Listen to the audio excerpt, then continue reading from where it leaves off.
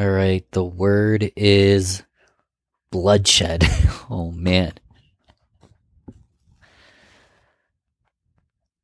I was watching Spartacus. And there was bloodshed. And then there was tears. And it was amazing how these Spartans, they were the greatest warriors of all time. But they were treated as slaves. They were slaves. Forced to create bloodshed, to fight to the death as slaves. But they were warriors. Money really can control.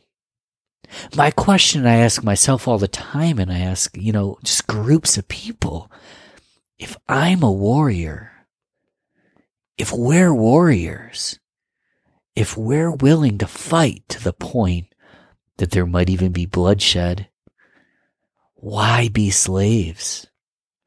Let's attack and let's ultimately conquer what we deserve.